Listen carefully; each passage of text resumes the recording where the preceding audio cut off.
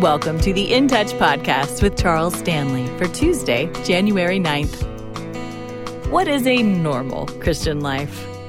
If you first think about activities you should or shouldn't do, then today's podcast will help redirect your thinking.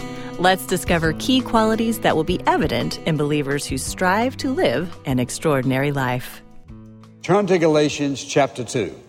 I want you to see a verse here that best describes the kind of life that our Lord Jesus Christ intended for us to live. This is the extraordinary life. And Paul wraps it up like this. Because in this verse is Paul's heart, soul, and mind. Listen, I have been crucified with Christ. It is no longer I who live, but Christ lives in me. And the life which I now live in the flesh, I live by faith in the Son of God who loved me and gave himself for me. Paul says there was a time in my life when I walked away from my past. He says, I died to the life that I was living. He says, so therefore, in this life that I'm now living, it is no longer I, Paul, but it is Christ who lives in me. And the life which I now live, I live by faith in the Son of God. Here is the heart of everything the Apostle Paul believed. Here's the underlying theology. Here's the underlying truth that governed his actions, his speech, and everything about him. And what he was simply saying is this. It used to be the Apostle Paul. It used to be Saul of Tarsus. Then it was Paul. Now it is Christ who lives in me. And the life which I'm now living, not the same. I live by faith in the Son of God. What he was saying is this. I have moved from that settled for life that I was living. I choose to live an extraordinary life. What is anything extraordinary? Whatever is extraordinary is above the norm. It's above the natural. It's not the commonplace. It's something above and beyond all that. So what I want to do is this. I want to answer the question, what does the extraordinary life look like? What does the extraordinary Christian look like? So, an extraordinary Christian is a praying person. They pray about everything.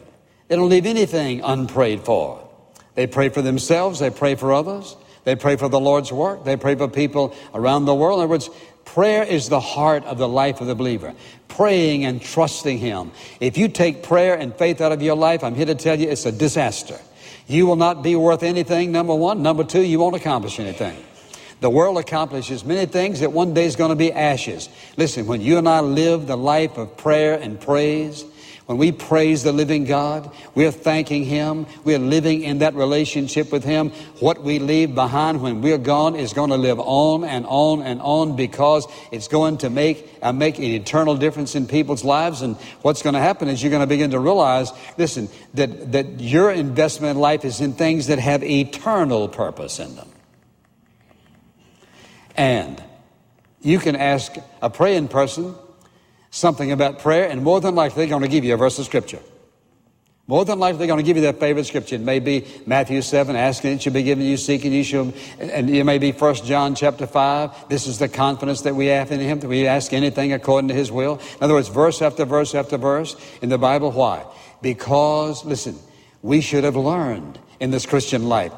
How do we communicate? We talk to Him. We listen to Him. We don't live our lives. That is, listen, the extraordinary Christian doesn't live his or her life and just pray in the morning before they go to work or at night when they go to bed. They're praying all the time. Father, show me this. Help me to understand what to say to this person. Enable me to get this exactly right. In other words, if you live your life prayerless, you can mark it down powerless, and prayerlessness all go together. Not only that, a prayerless person will not have a pure life. A prayerless person not going to have any prayer in their life. And a prayerless person is not going to be very productive in things that have eternal value. An extraordinary Christian recognizes the awesome sense of the power of prayer to be able to call upon God, crying out to God for that person.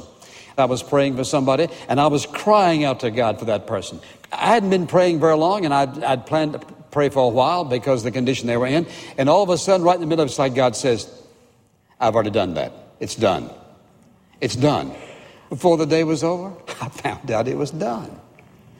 What I'm simply saying is this: God is so personal. He hears your prayers. He wants you to pray. He wants you to live an extraordinary life. But it's a choice you have to make in life. Then, of course, it is a life filled with the Holy Spirit. How do you live the extraordinary Christian life?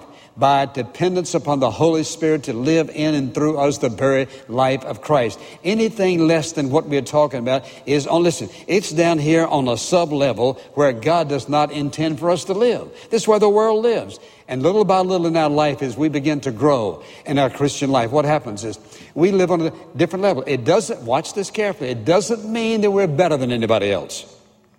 It just means we are learning to live on a higher plane.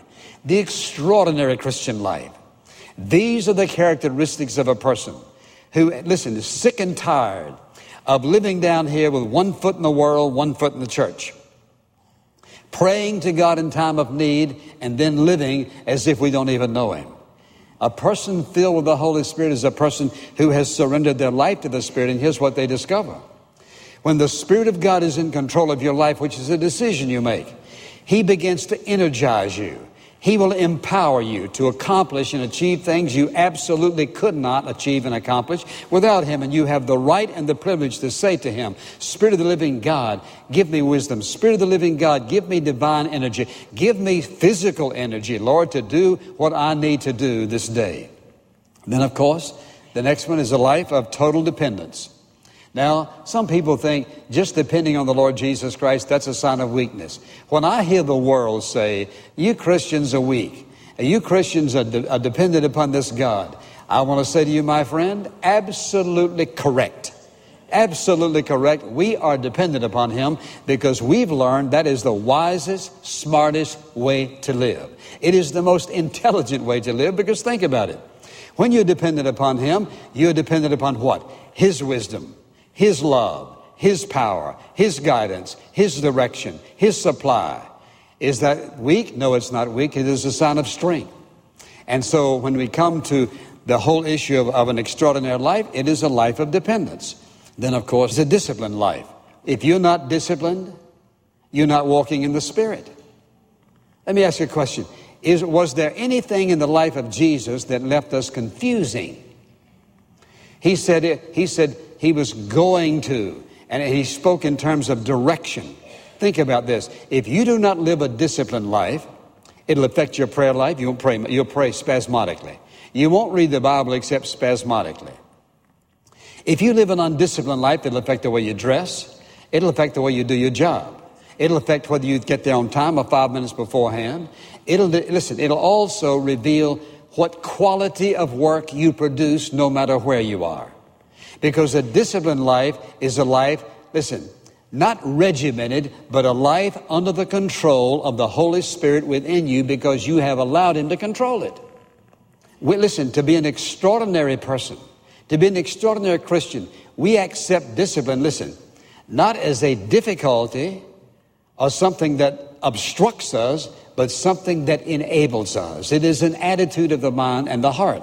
And the extraordinary Christian is certainly going to do that. Then it is a challenging life. I would never say that living an extraordinary life would be necessarily easy.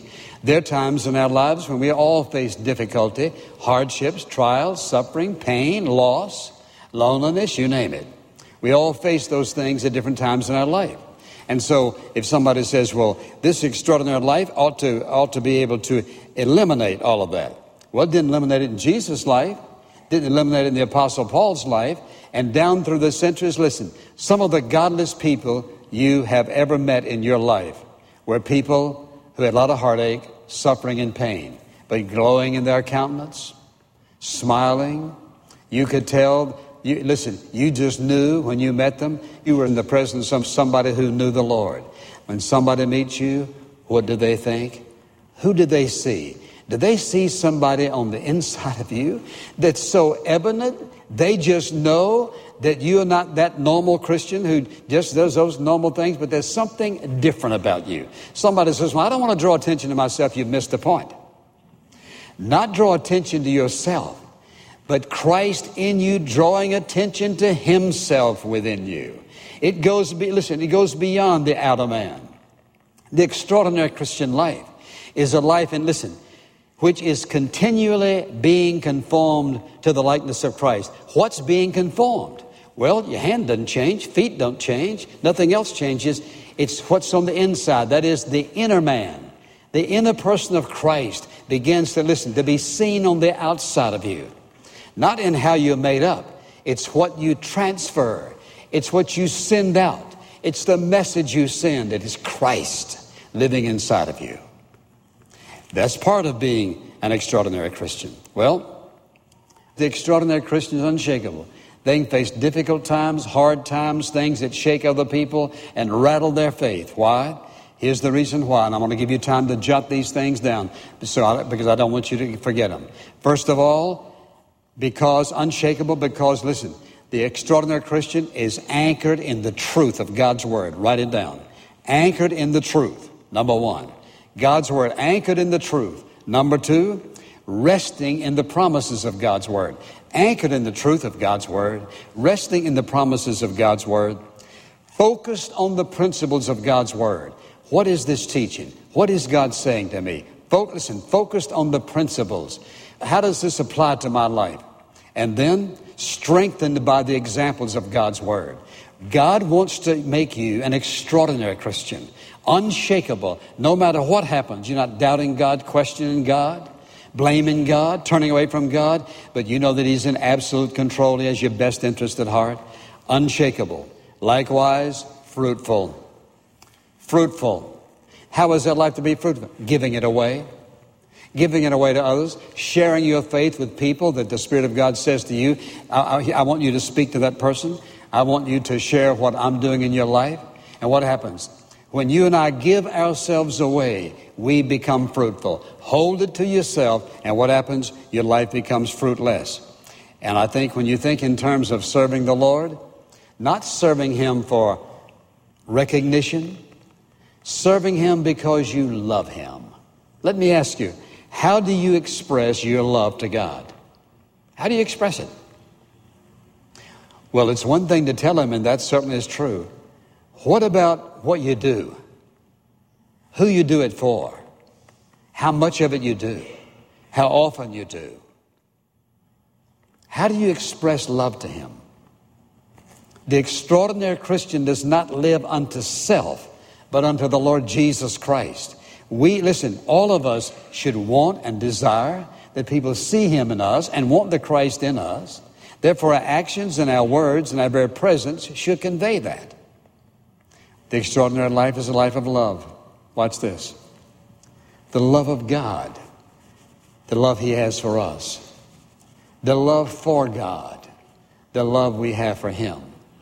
The love of ourselves. Somebody says, that's pride. No, it's not. He says that we have to treat others like we want to be treated. And He says we're to love our neighbor as we love ourselves. There is a healthy, godly way to love yourself. And you can see how the people who don't love themselves don't take care of their health. Don't think about the future, just think about pleasure today. It's very evident when people have no genuine, true respect for themselves. You love yourself. You take care of your body. You watch what goes in your mind. You think about eternal things and not just physical things or material things or just of today. And so I think about what Paul talked about, love being the depth of it and the height of it. Think about the truth that God has placed a love in your heart that's so big, so wide, so deep, it can encompass everybody. We won't love everybody the same. That's not the way we're built. But the truth is we can embrace everybody. We don't have to embrace their lifestyle or their language or their wants, desires. But we can love the person. We may despise, and the Bible teaches it, despise lifestyles that are ungodly. But we can love the person. It is a life of love, which means, of course, there's going to be forgiveness and kindness and all the rest that goes with it. Then one last thing is this. It is a rewarding life. A rewarding life. And what do I mean by that? Simply this. The person who lives the extraordinary life has a peace within them that passes all understanding. It's there.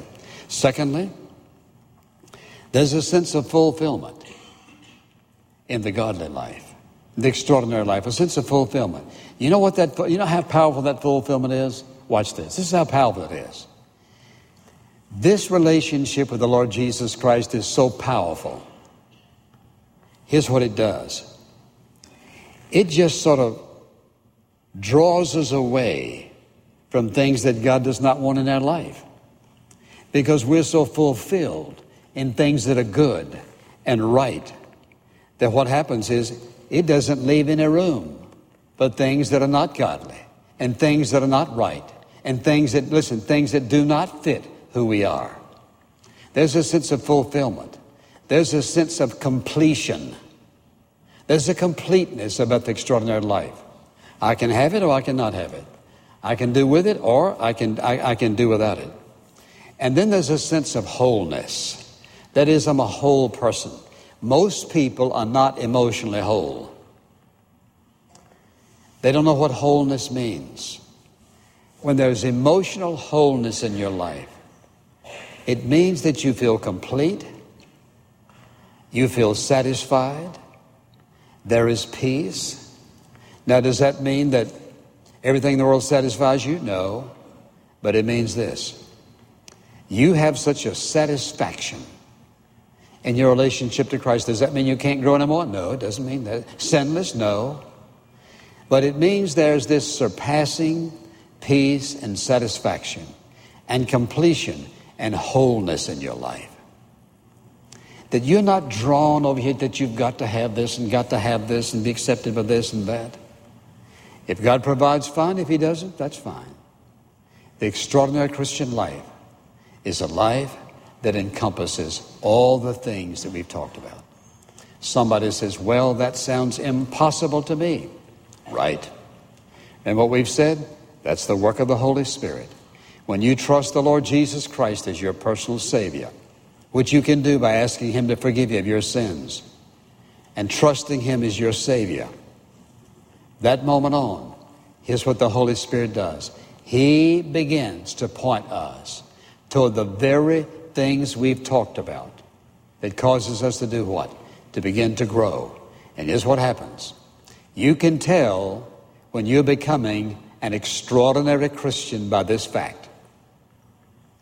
You become less and less satisfied with where you were. And your hunger for God keeps on increasing. He's just doing what He said, conforming you to the likeness of Christ, so that I can say with the Apostle Paul, it is no longer I who lives, but it is Christ who's living within me. That becomes more and more evident. And while there's a sense of wonderful satisfaction, there's this spiritual dissatisfaction, unsatisfied hunger and thirst and yearning, not for what the world has to offer, but just more of Him. He always answers that hunger. And you know what satisfying that hunger does? Creates more hunger. That's what makes us Christ-like, where He wants us to be. And Father, how grateful we are. You don't want us living some half-hearted, normal Christian life the way the world sees it. And I pray the Holy Spirit will create in the heart of every single person who hears this message a deep, yearning, insatiable, hungering, thirsting desire to live an extraordinary life that will bring You glory and honor, is my prayer in Jesus' name. Amen. Thank you for listening to The Characteristics. If you'd like to know more about Charles Stanley or In Touch Ministries, stop by intouch.org. This podcast is a presentation of In Touch Ministries, Atlanta, Georgia.